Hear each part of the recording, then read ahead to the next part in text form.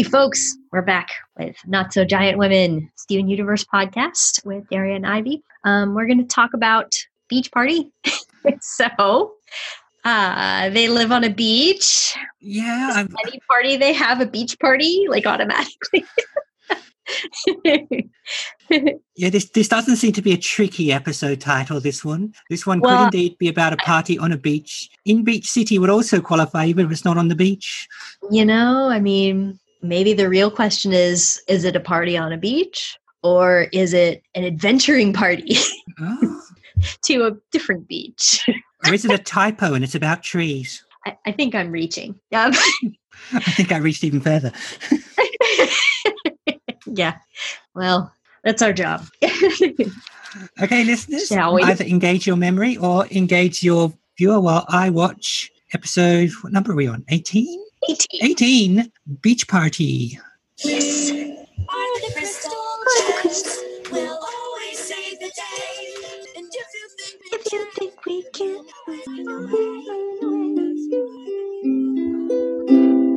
What were we banned from again? Oh,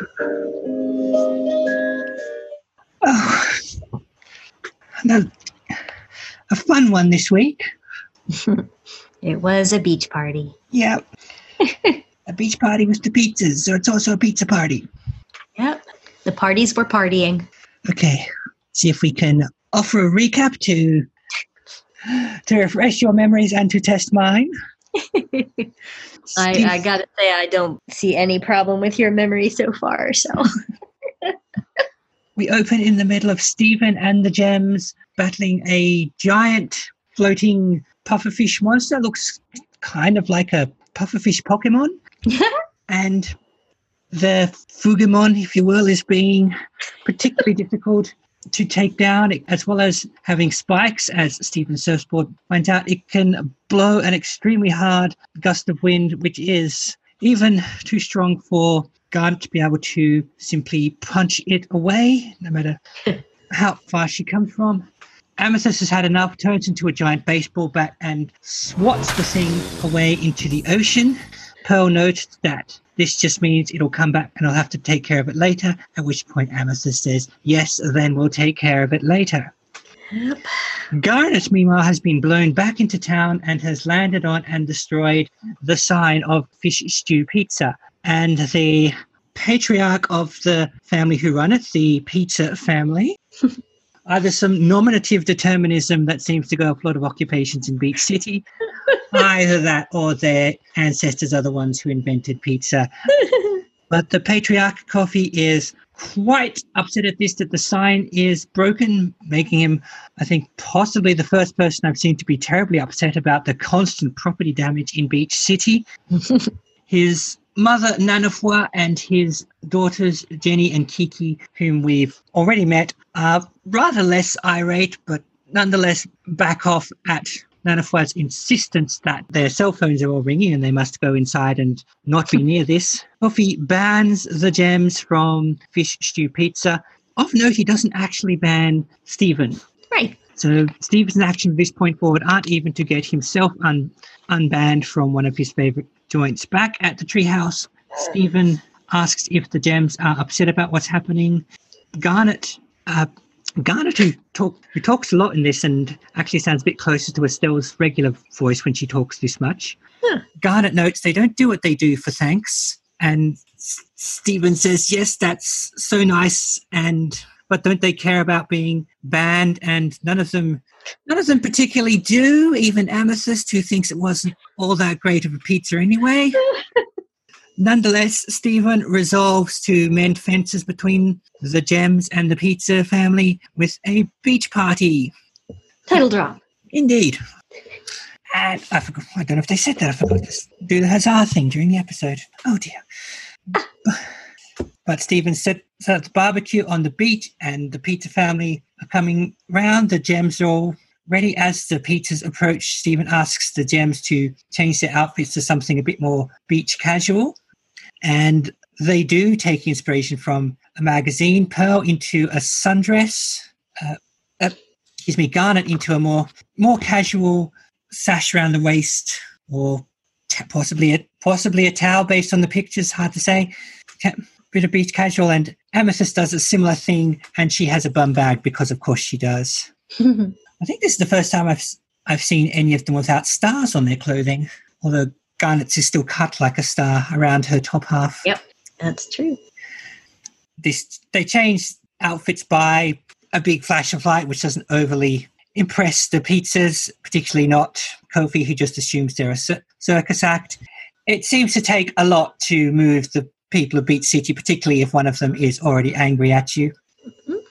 They sit down to eat the barbecue, or the humans do. It is noted that gems don't need to eat, chasing one of the things we've been wondering about for some time. I see no problem there with the fact that Amethyst simply does it for fun. Yep. Nanofy just dismisses this as young people being on their experimental diets, at which point Garnet notes she is much older than her. Things start to get awkward, and Stephen decides to take this for a game of volleyball in order to balance out gem powers and possibly also to have people getting along. He forms the teams into one gem, one human each. Counting himself as a gem, he teams up with Nanofy. It goes okay for a while. We see some pretty fun how to use your various personality types to win at volleyball, along with some gem powering, including knocking a ball so hard and fast into the ground that it turns the sand into spikes of glass. As Nanofy helpfully informs us and Stephen, this is what happens when you superheat sand. However, this soon degrades into people accusing each other of cheating. Stephen and Nanofy are still getting on fine, but Stephen is worrying it's all gone to pot. However, as he goes to get the discarded volleyball, the pufferfish Fugimon returns and starts blowing around and attacking the beach. To this, a plan is formulated. Stephen and Nanofy run around in circles to distract the pufferfish.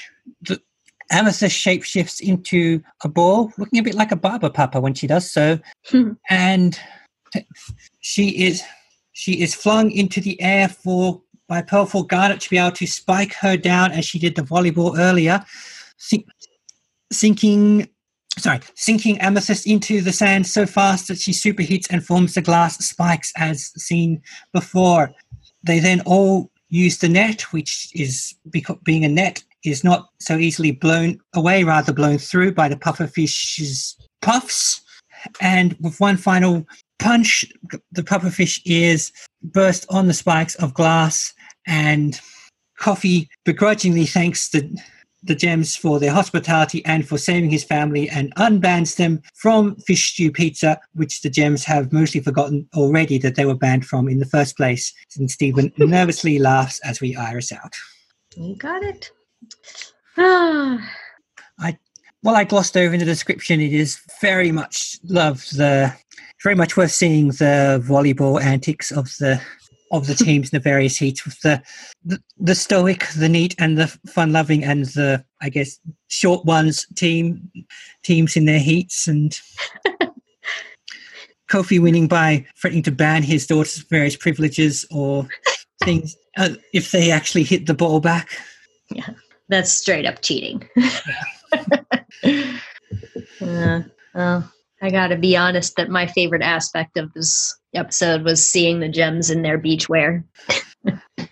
Yeah, as noted, they don't change their outfit much, and I liked seeing them in something different that reflected all of their personalities.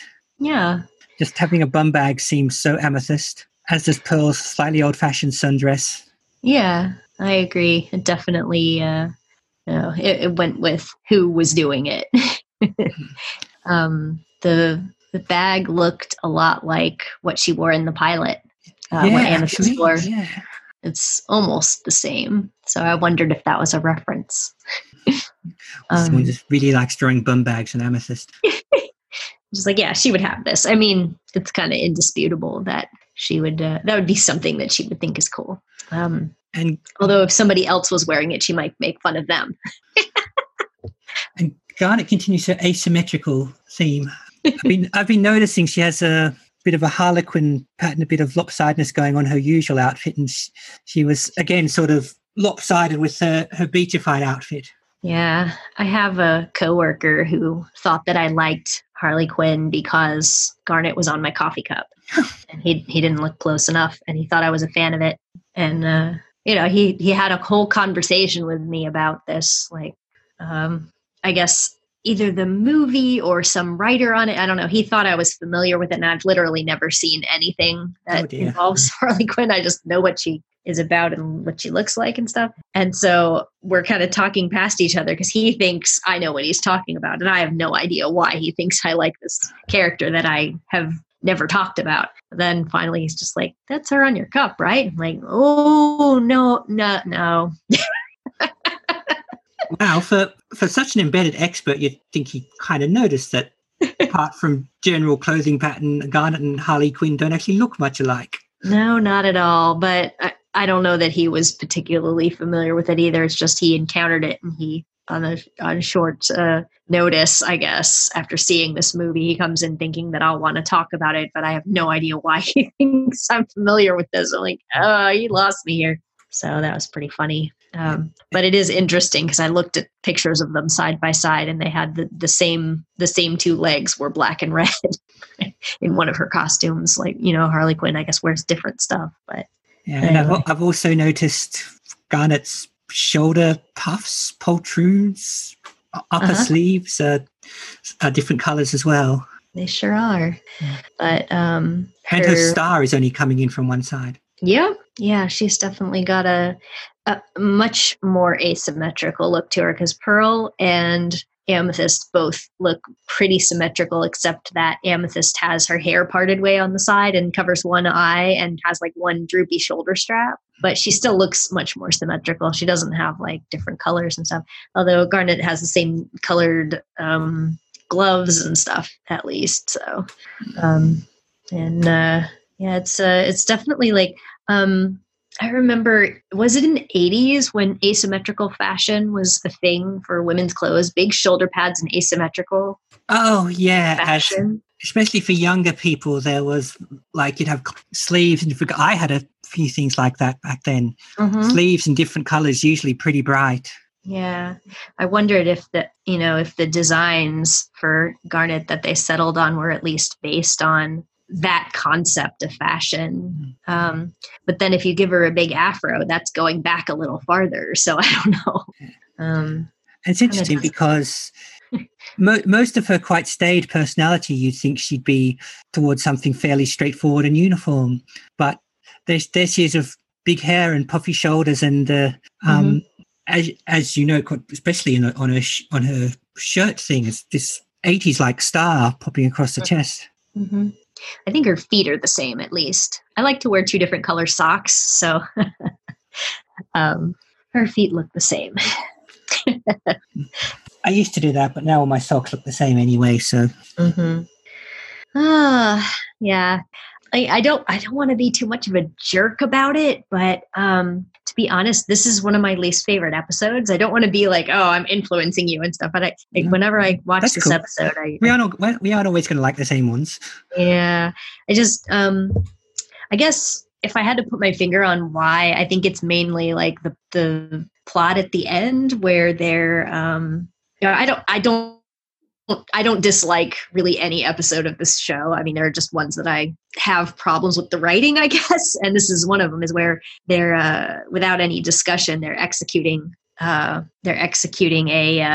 plan, a pretty complicated plan, where they're just taking, Steven and Nanifly are taking turns calling out complicated instruction. Well, not really complicated, but everybody's got a part, and they're just on the fly yelling these instructions to everyone. And everyone was important to putting this together. And then it all comes together at the end. And, that kind of plot, they use that a lot in shows that usually feel more written. And that one, it just felt a little more written to me than they usually do. It didn't feel as organic as they usually do. I think I liked it because we've seen it once in this show. And yes, also it's because Nanifly is entirely new to us, even though we've seen her family before. She as a character is new to us. So it's not completely out of left field for us to go, this new person is on the ball enough to do this once. Right. I think I would have had less of a problem with it if it was one person calling out orders like, oh, I've lightning fast come up with this plan and now I'm telling everybody what to do. That would have been like, oh, I know who this character is now. She is good at giving orders under pressure. But, she and Steven were taking turns telling each other what to do. And there was no scene where they talked about it. I mean, they're getting attacked by a monster. So it just kind of surprised me that they went that route in executing it. And that these, ancient superheroes are taking orders from a child and an elderly woman just suddenly under pressure. It's like, but I guess they had already gotten their butts handed to them by this pufferfish earlier in the day. So they were willing to try something else. Well, that was the other thing, that their usual methods were, we've tried it all, we're all out of ideas. Let's at least try what the little boy and the old lady are going to say to us. Yeah, although I guess it was kind of a combination once it got down to the end, because Garnet was trying to punch it at the beginning and she got blown away. Whereas in this case, she did finally come down and punch it. And it was just, she had somebody holding it still. And so it couldn't tilt up and blow her away again. This glass against its butt, So, but it was almost like what she tried the first time. It's like a modified version of that, and it worked. I really like visually. I really like that scene where she's flying toward the thing and she just busts into it and she saves the day. Don't worry, here comes Garnet is like the answer to half the episodes. I love her. Well, she seems to just lie prone in the pizza's side for, I don't know however long it takes the others to walk over there. I know. I was thinking, like, is she lying here on this roof just thinking about trying to remember the last time anything ever beat her?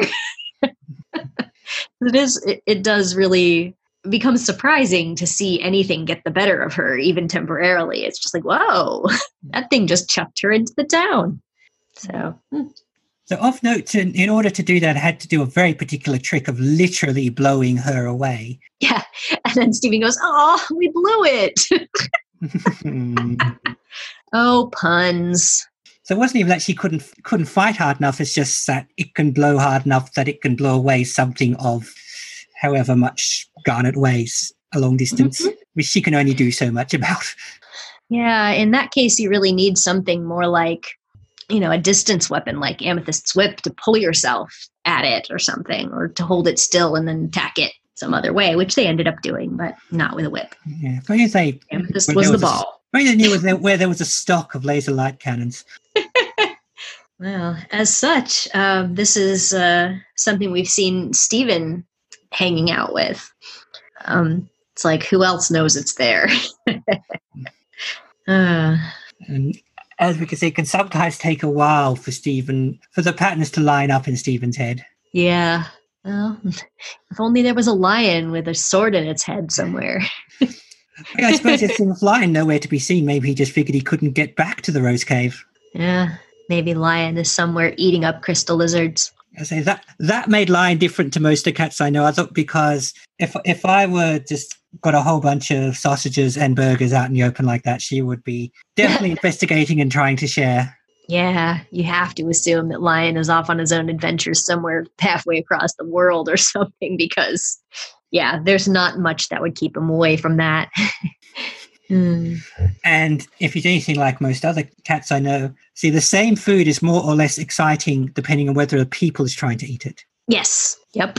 The stuff I had for dinner last night, Olive was all over it when it was on my plate trying to get some of me. I gave her leftovers of exactly the same thing. What's this? All of a sudden, it's not interesting. I see how you are, cat.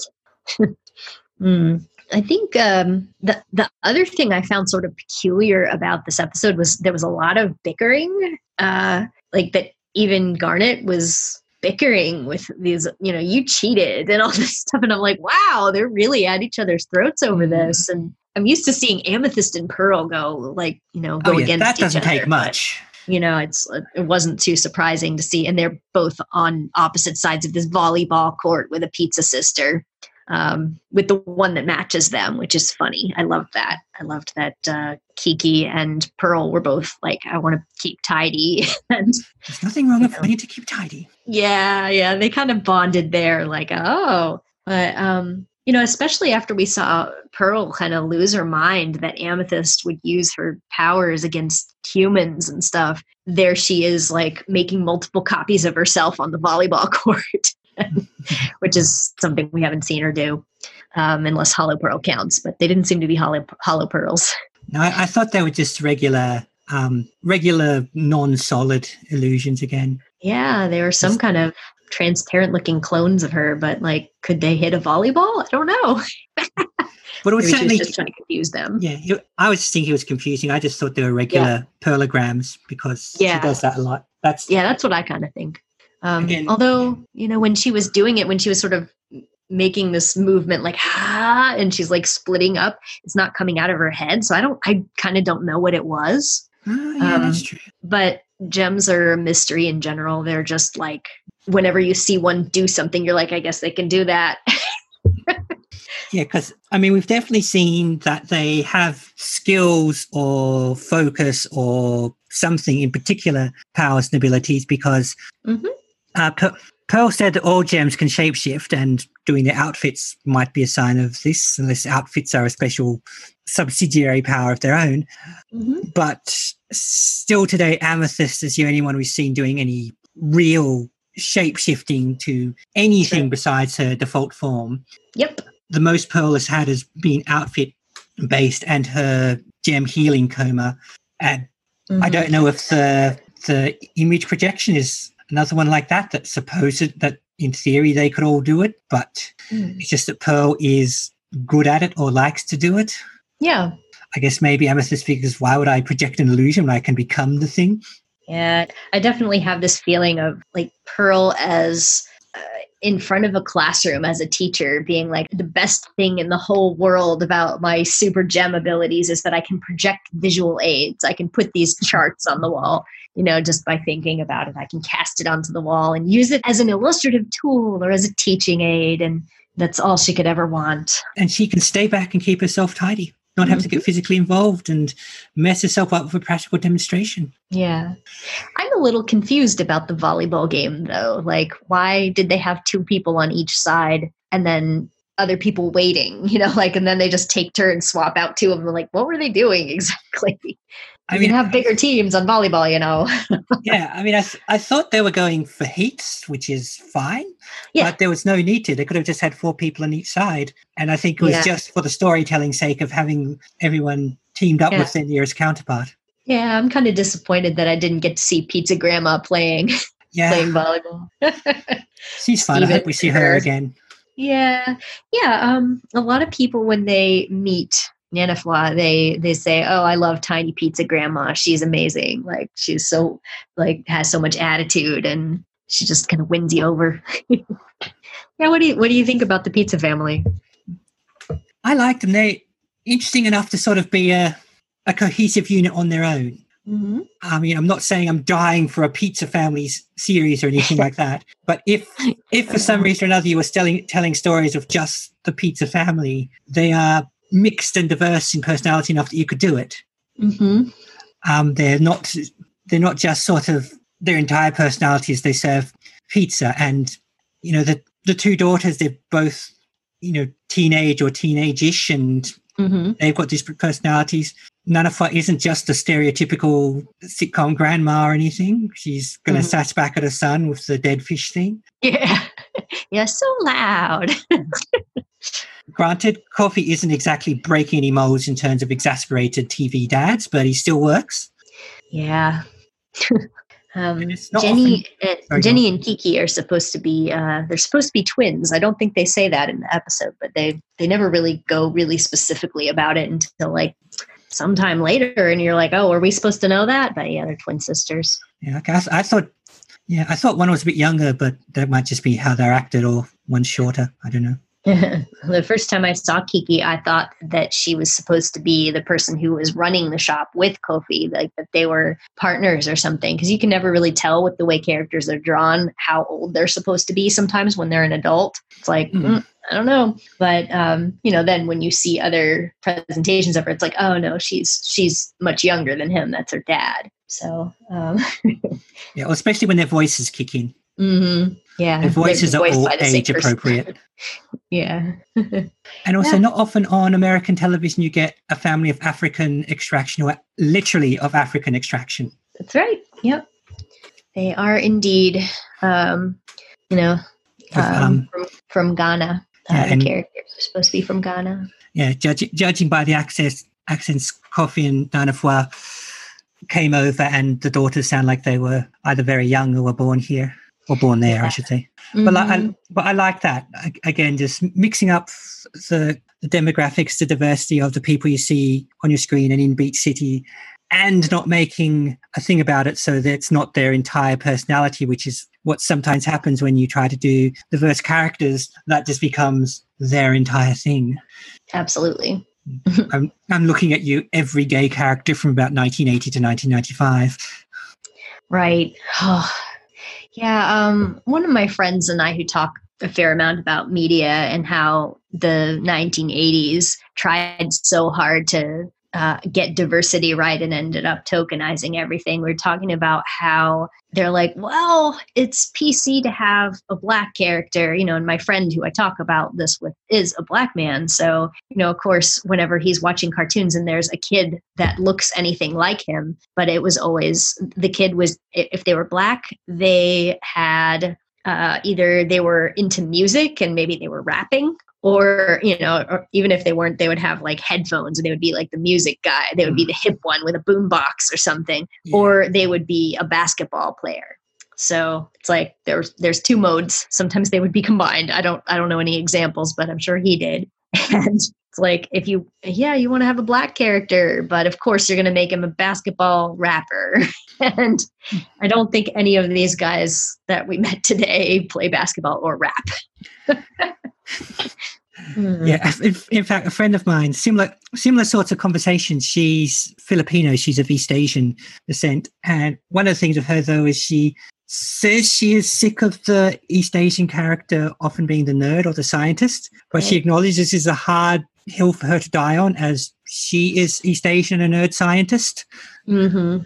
Yeah, exactly. Yeah. But she occasionally, if we're watching something very old, she occasionally finds the offensive things amusing. Probably more amusing than lots of other people, Asian or otherwise, would. Right. But she says, it's not that I think it's okay, it's just that it's so ridiculous I can't help myself watching it 70 years later and just looking how absurd it is. Absolutely. Yeah, the really sort of heartbreaking thing about what the 80s was trying to do with their diversification is like that their hearts are in the right place. They're trying to make it more accessible and more acknowledging that there's more in the world than pasty faces that they always had on every other group. But then they just don't really know what else to do because they didn't ask anyone. They're like, this is my impression of them. And like you were saying, you don't want to make somebody just one thing. You don't want to just give them kind of one trait and then wrap their entire character around that trait. But you also don't want to ignore where they come from. So it's a balancing act where, if they were supposed to be, say, an immigrant family from West Africa, but nobody had an accent, even though they had lived there, it would be like, oh, well, how do we tell that's what you were going for? But, if you do what they did do, where the grandmother and the father have an accent and then the daughters do not, that tells you something about what their family is like.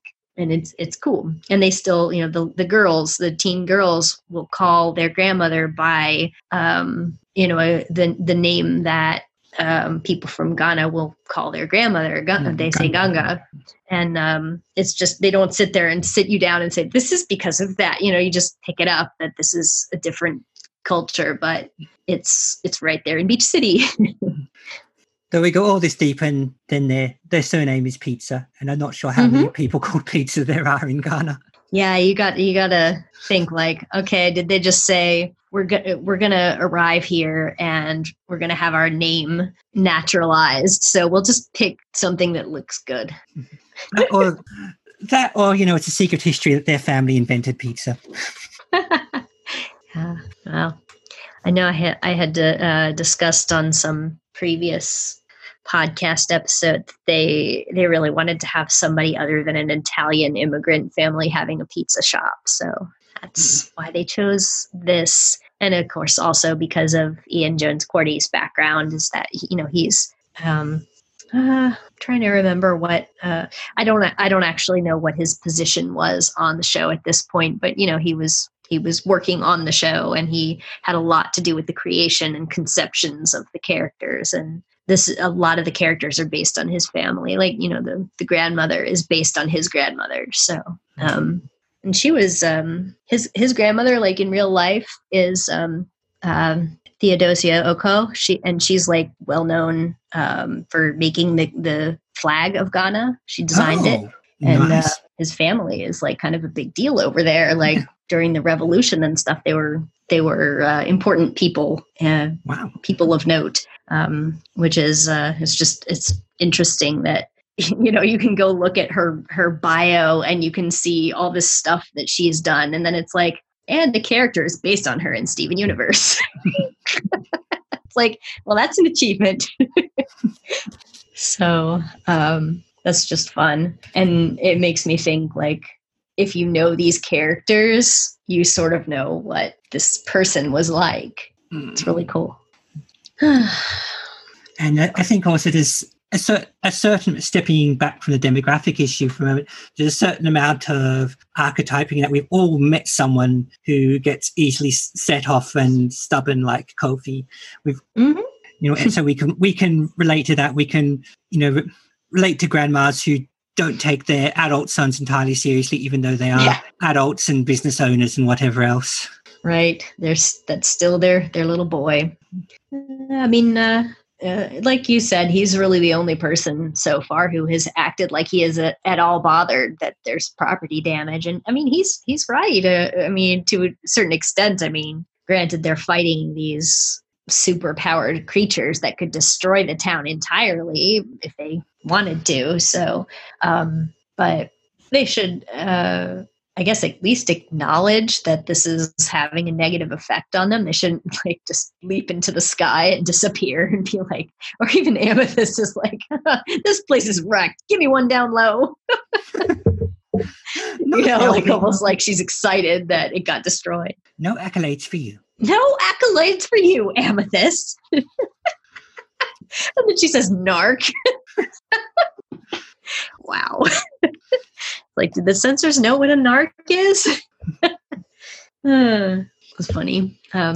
Speaking of their dynamic, I really like right at the beginning, they're fighting, and Pearl is like worried about, is Steven hurt? Are you okay, Steven? He's like, I've seen better days. And then Amethyst is like, Pearl, I got a boo-boo. She says, oh, walk it off.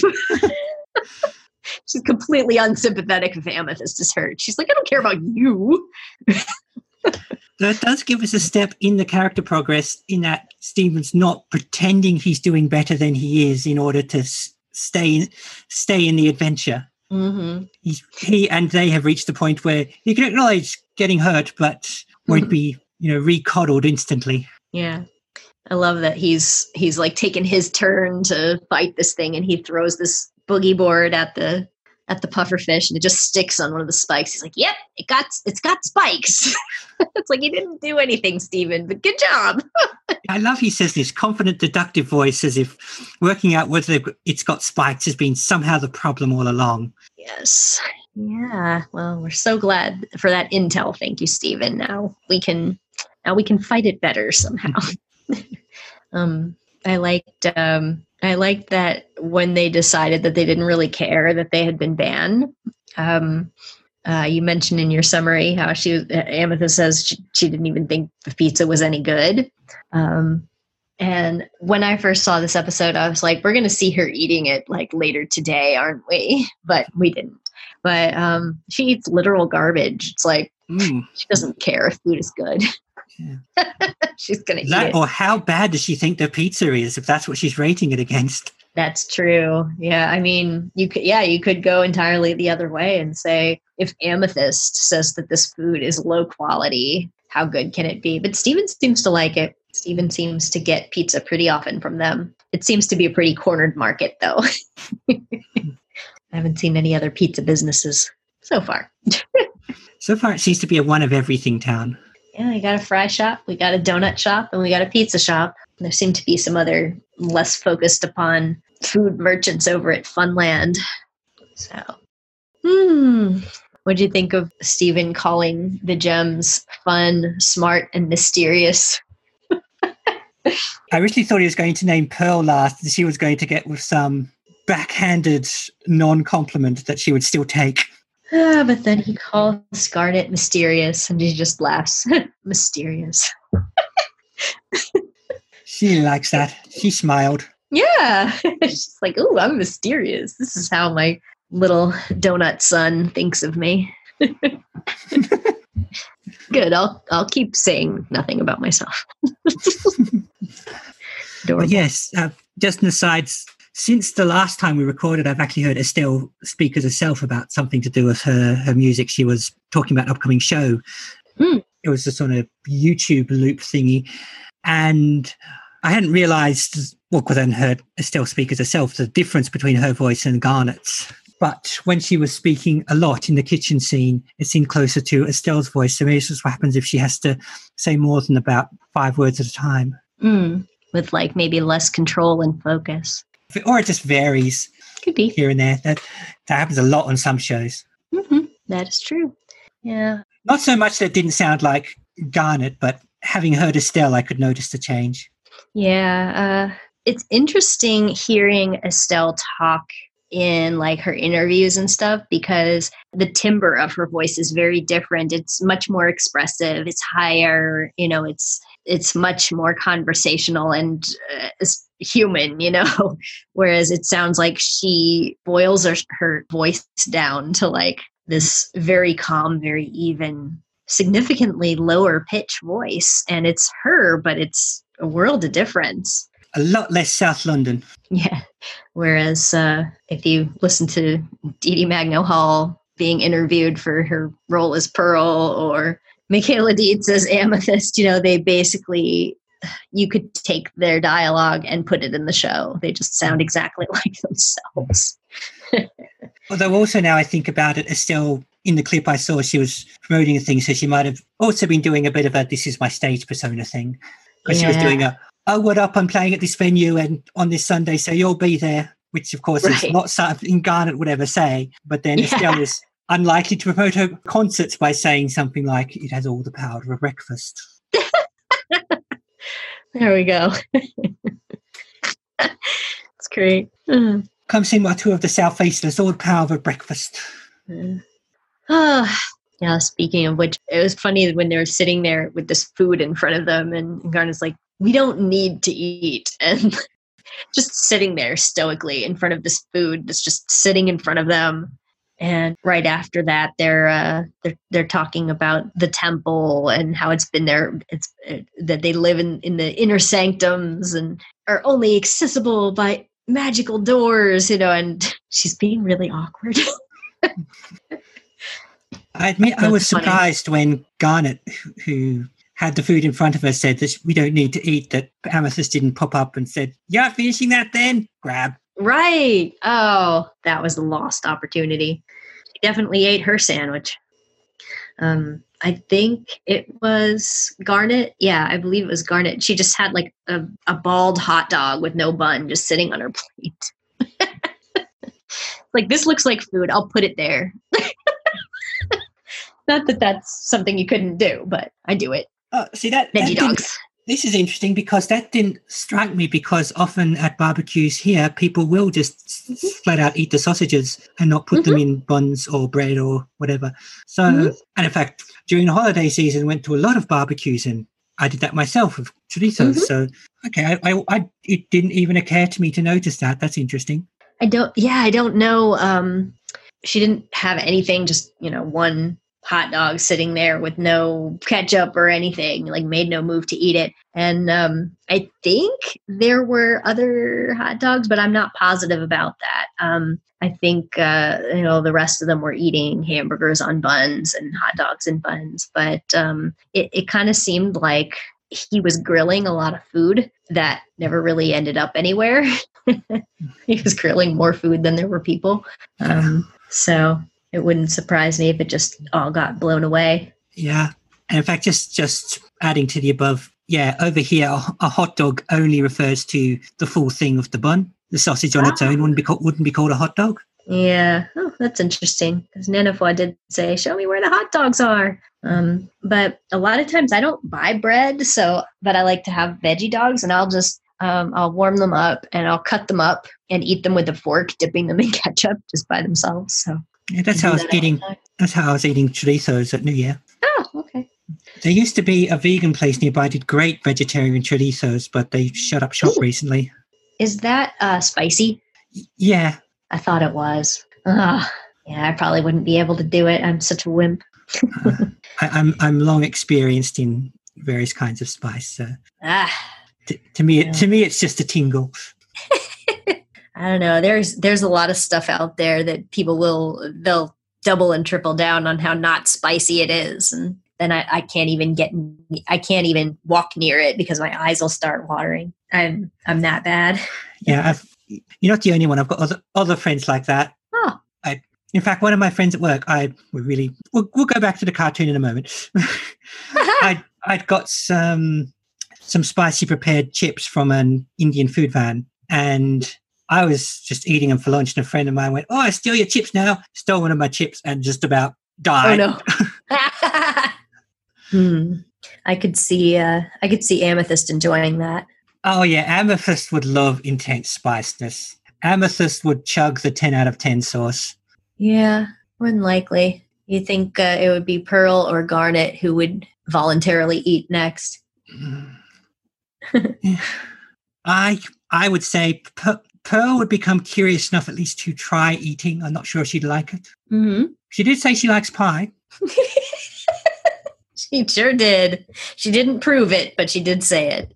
So, maybe, you're certainly grading on an interesting scale when you're trying to see who likes food and you're comparing them to Amethyst. Yeah. So comparing regular humans to Amethyst is enough of a thing, let alone gems who don't even have to eat and therefore don't even have to form sort of taste parameters.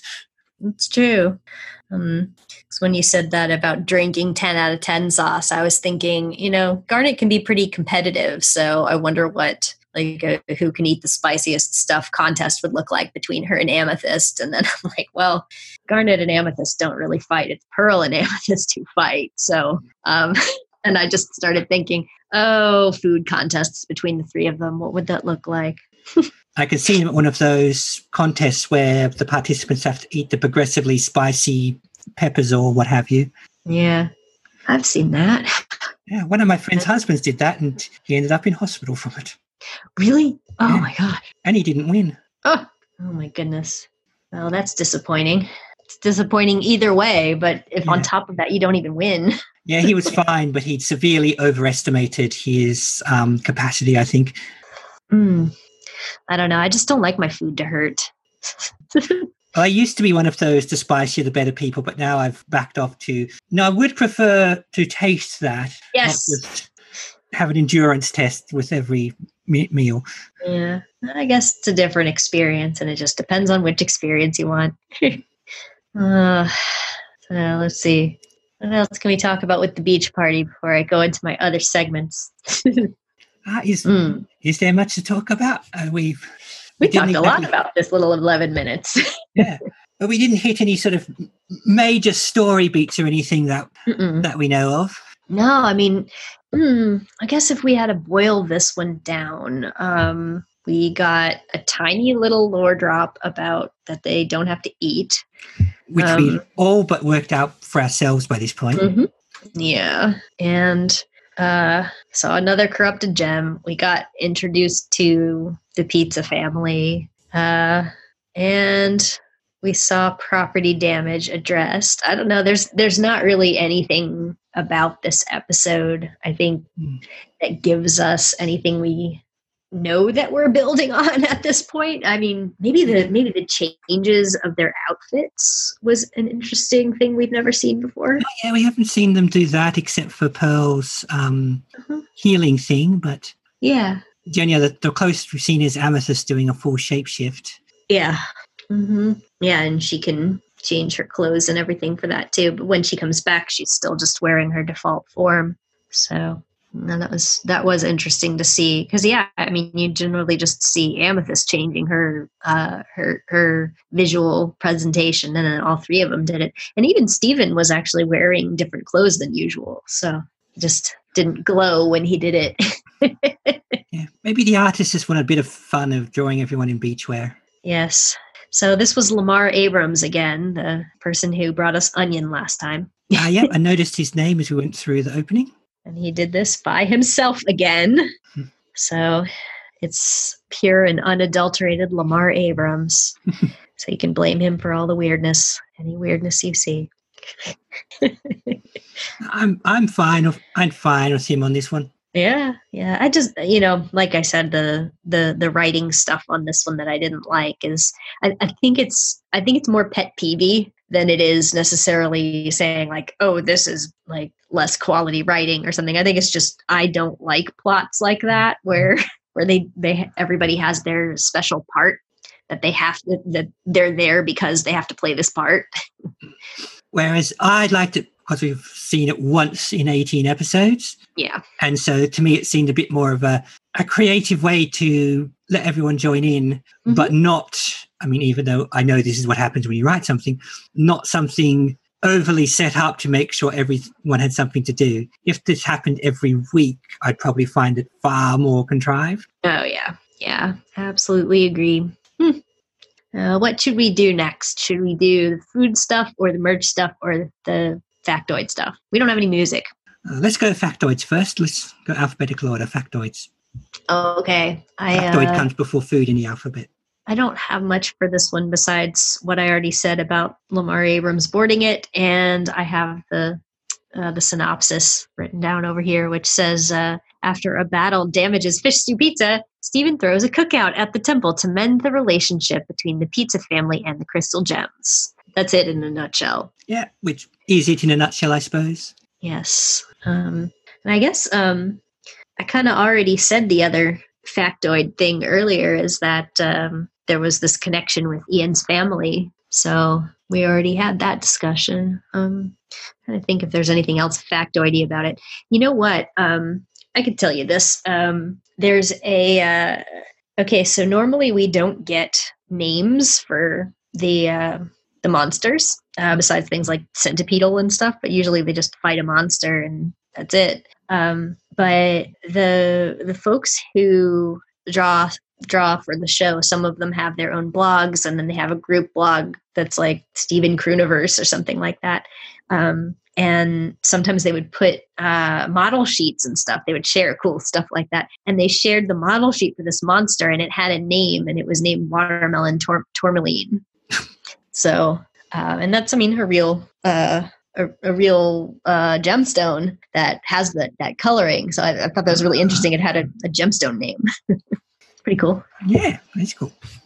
Hopefully it, when you find it in the wild, it doesn't look like a big puffer fish. No. So. I have to look at a picture of one later because now I'm curious of the gem actually called that. The actual rock. Be careful Googling it. Yeah, hopefully most of the time when you Google a gemstone name, you'll actually get a picture of the gemstone and not a Steven Universe character, but you can never be sure now. Yeah, I've actually thought I had to look up a gemstone name for work the other day. Unfortunately, it either is not a character or is not important enough to override the name of the actual gemstone. Yeah. And then it occurred to me partway in. And I couldn't say, oh, could someone else handle this case for me? Because it right. I don't want to spoil myself on a cartoon. I won't say one way or the other, but would you mind telling me which gem, just out of curiosity? Chrysoprase. It's what? Oh, okay. Yeah. A pretty green one. Yeah, that's very interesting. Okay. What next? Food or merchandise? Food. Well, are you hungry after watching that? Because, of course, I did a beach grilling type thing. I definitely am. I'm thinking of going to the other vegetarian hot dog place after we've done this. I don't have that option because where I am, it's 9:30 at night. But I do have some fake burgers in my freezer, so I might have to. But I didn't actually do it on the beach. I have a friend who has a portable grill, and I asked him, I was like, if I buy you a bunch of hamburgers and hot dogs, will you bring your grill over here and let me take pictures for a cartoon? And he's used to me, so he's like, yeah. So I made veggie versions of hot dogs and hamburgers for me. And I made real versions of hamburgers and hot dogs for him. Well, he grilled his and helped me grill mine because I don't know anything about grilling, but now I've sort of learned. And, after taking them off the grill and putting them on buns and adding stuff to them, there really isn't much to this. And there wasn't anything else there besides hot dogs and hamburgers, really. There was not even really any sides or anything. But, It's because Cookout 101. Yeah. So because there was no real creative aspect to it, it's just some hot dogs and hamburgers. I had a little fun with making up some plates and getting out my plushies and having a little dinner. My friend was a good sport. He's actually helped me with a few other recipes where it made more sense to do it as a straight like meat food. And, he's come to my house and cooked a steak before because of cartoons. So he gets it. Cool. He's into it. Yeah. I mean, he got a lot of free meat. And he's always down for that. We had a good time with that. And that was also the night that I had some leftover crystal lizards from the previous episode, and he got to eat one of those. Yeah. And what did you have for dinner? Steak and candy lizard. Yeah. Yeah, he got to have that for dessert. And he said he wished that there was more. I'm like, are you secretly a lion? Yeah. So that was good. But, I'm not really a fan of grilled food as much. I don't like char. So if it gets charred, I don't really care for it that much. But it's kind of part of the experience for a lot of people. Yeah, I like it grilled, but char doesn't do it for me. So I'm obviously very fussy in that regard. I see. So high five on that. Shall I go into my merch corner? I guess that brings us to merch. Honestly, I couldn't make it too related, so I brought a book that is called Best Buds Together Fun. And I picked this one because it did have the gems in their beach outfits on the cover. Oh, nice. And it is a little activity book. And some of the things inside of it are too spoilery for you at this point. Actually, quite a lot of them are.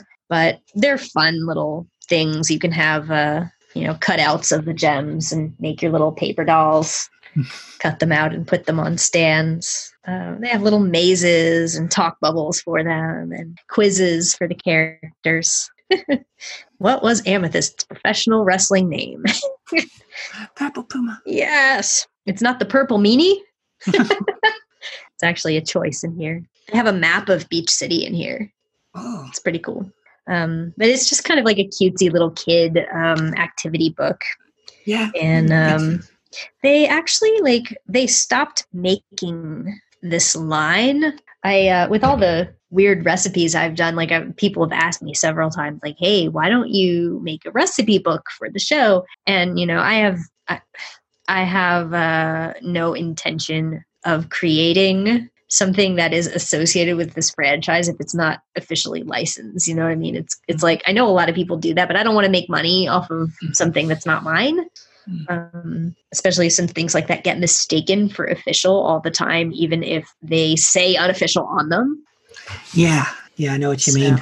I just put it on a blog and talk about it here, but it's a lot of people have said hey, why isn't there already a recipe book and stuff? So a while back, I review on Amazon and other review sites. I review all of the Steven Universe books, and I caught a couple of typos in a sheet music book where they did all the songs from season 1. And I caught a couple of typos and had a little bit of critical feedback, which was in a review that was otherwise mostly positive. But the person who wrote the book responded to my review, which you're kind of not supposed to do, but she wanted to thank me for my thorough response to it. And we talked back and forth a little bit about it because I'm also in publishing, and we talked about this specifically this book. And then a while later, when people were asking me like, hey, why don't you make a recipe book? I decided to ask her because I vaguely knew her. And I'm like, hey, I'm writing to this lady who she worked at the publisher that publishes these books. And I asked her, what are the chances that there could be a recipe book or can I be involved? And she answered me and she said, well, number one, I don't work there anymore. But number two, before I left there, they decided to discontinue this activity books line because it doesn't make very much money. Only the ones that are written by Rebecca Sugar make any money. So they just don't really see the need to keep making them. But then on top of that, a recipe book usually has different bindings, so it would be more expensive. And for something like a recipe book, you would have to either have photos or a lot of new art, which again is expensive. But then even on top of that, they would use someone internally who was associated with the brand already. They wouldn't use somebody who comes in from outside, even if they know what they're doing with book manuscripts and have their own agent and stuff like that. Like, well, yeah, even if we were going to do it, we couldn't use you. And I'm like, that's okay. But it's cool to have an answer for what they're doing. But it is a little sad that there aren't going to be more of these activity books. Yeah, so I did wonder about there being a real recipe book too. I mean, yeah. I thought surely if Star Trek Voyager can have one, the show with all this actual food every week can do one too. Yeah. I don't know. But I mean, never say never, because I mean, at some point, maybe they'll change their minds or something. I don't know. But I don't know. I mean, the people who work on this show, almost all of them grew up in this age of really murky definitions of intellectual property. And so none of them are going to freak out about fan art or fan fiction or sue anybody for making a fan shirt or whatever, as they would have in previous years. There's all kinds of unlicensed merchandise out there. And I mean, as long as you're not representing it as official merchandise, you'll probably be fine. I guess since I'm older, I still have like sort of these mixed feelings, like, am I stealing from people if I make something that I would collect money for, even if I'm not trying to make a profit? It's like I'm using somebody else's ideas without them explicitly saying I can. But to be honest, I probably could release something if I wanted to, like just a self-published thing. I probably could do it for a recipe book, but I don't see myself actually ever doing it. I don't doubt you could do it if you wanted to, but yeah, if you've got those reservations about it. Yeah. There's, as of the last couple of years, there's a Steven Universe specific fan convention that happens every year. I've never been to it, but I bet you I could sell a lot of copies at a place like that if I made Oh, yeah. Oh, well, is what it is. So that's Best Buds Together Fun. And I think it's really cute that it has Connie and Steven on the front cover and the gems and bathing suits, except for Amethyst, who is a beach ball. You can have coloring time. Oh my gosh, every page is different. They have a page in this activity book that's designed to look like it's people's like Gems and Humans social media profiles, and they want you to add status updates for what you think they would say on social media. Oh my gosh, that's hilarious. Actually, it kind of looks like it's Twitter because it has the replies and, oh, maybe not. I don't know. It looks like, oh yeah, maybe it is Twitter. It's like you can reply, you can retweet it, or you can favorite it. And I'm looking at the pre-made levels of how many reblogs and likes they gave to the characters. Looks like Garnet's posts have the most likes, but Steven's have the most retweets. That's adorable. I try imagining them on social media. What's There's that? someone, I'm imagining them on social media. Oh, I bet some- goodness. yeah. Well, I know it used to be the thing to give your characters a MySpace account. Oh, yeah.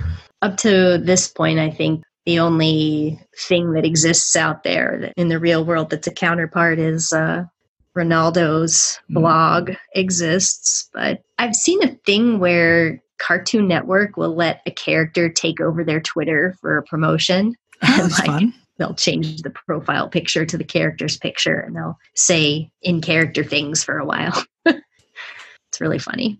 So it's neat when the characters themselves also have social media, though, like within the story.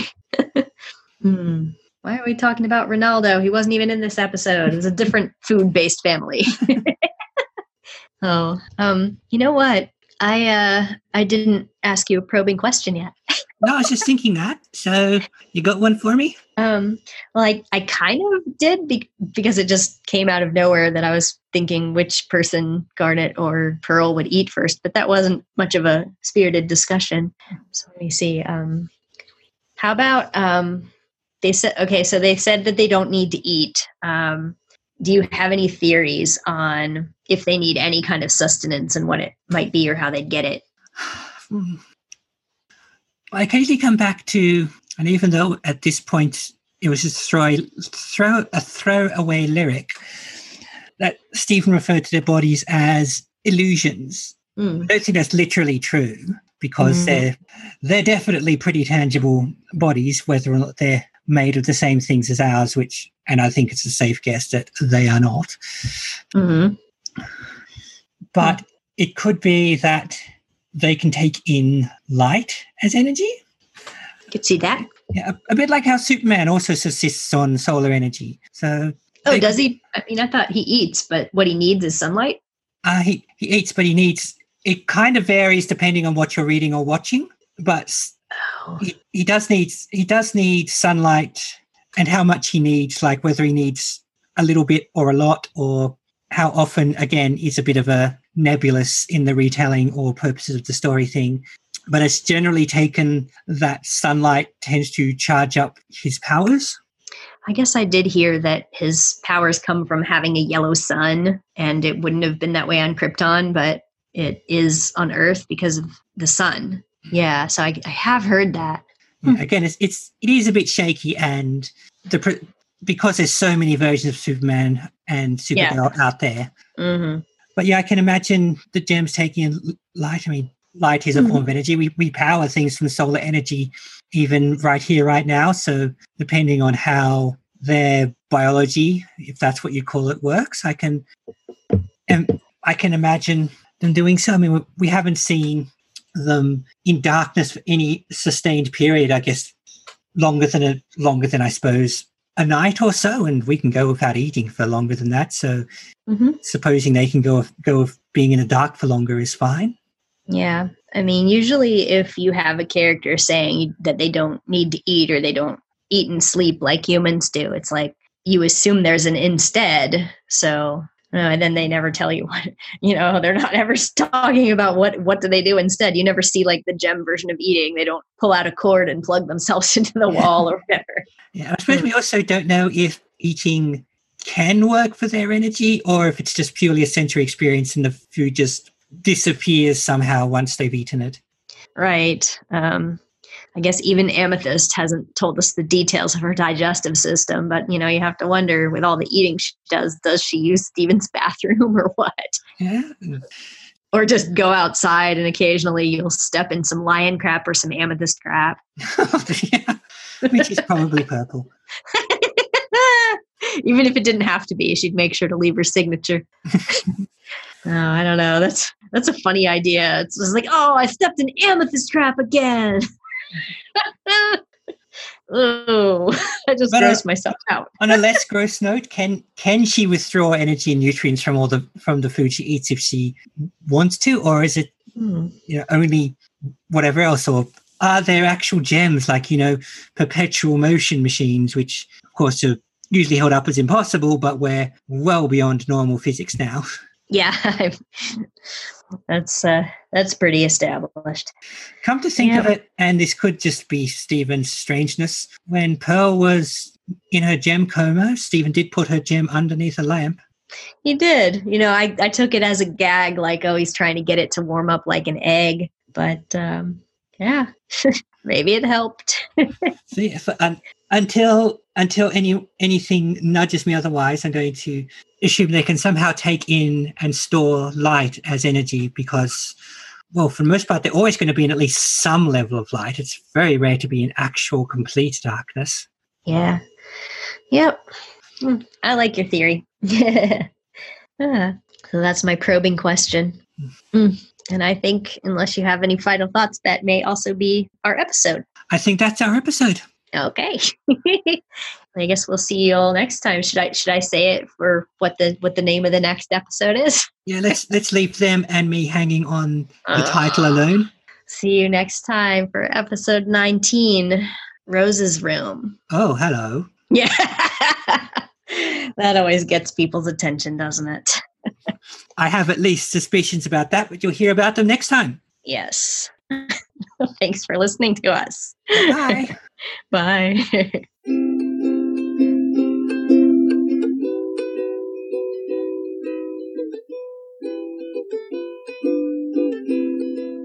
You've been listening to Ivy and Daria on Not So Giant Women. You can find episodes of the show in video form by looking up Not So Giant Women on YouTube. Or in audio form at anchor.fm/NotSoGiantWomen or your podcatcher of choice. You can also find us on Facebook. Audio production by Daria. Video production and music by Ivy. Daria can also be heard on Podsploitation, the Ozploitation podcast. And Ivy at her Steven Universe fan blog at love-takes-work.tumblr.com. Steven Universe was created by Rebecca Sugar and remains property of Cartoon Network. No infringement is intended.